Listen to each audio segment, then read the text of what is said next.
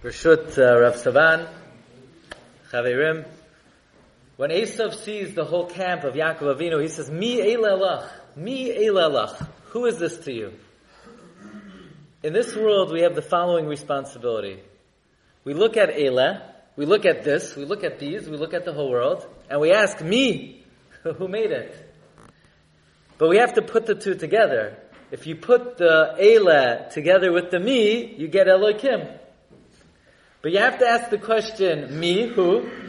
You have to look at Eila, you look at Eila, you say me, and you put the two together, and you say Elokim.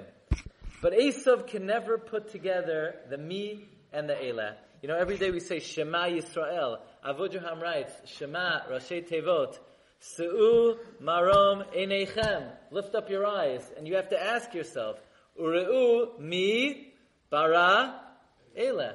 You always have to put the me and the Eila together.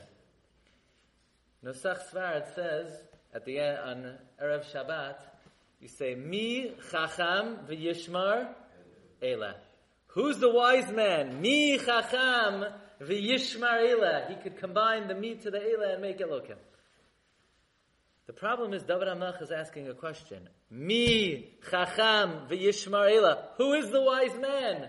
V'yitbonenu chazdei Hashem. And he contemplates the kindness of God. David HaMelech's question, right? Who is he? And that's the end of the chapter. He doesn't give us the answer. So who's the wise man? Mi chacham. Says Chatam Sofer, the answer is in the question. Mi chacham. Who was the wisest man who contemplated the chesed of Hashem? The whole world saw the chesed and nobody asked about it. Everybody saw Kriyat Yam Suf. Everybody saw Yeridat Haman. Everybody saw Netinat HaTorah. But nobody asked, who did it? There's only one wise man. Who was that? Vayishma Yitro. Mi Chacham Rashi Tevot.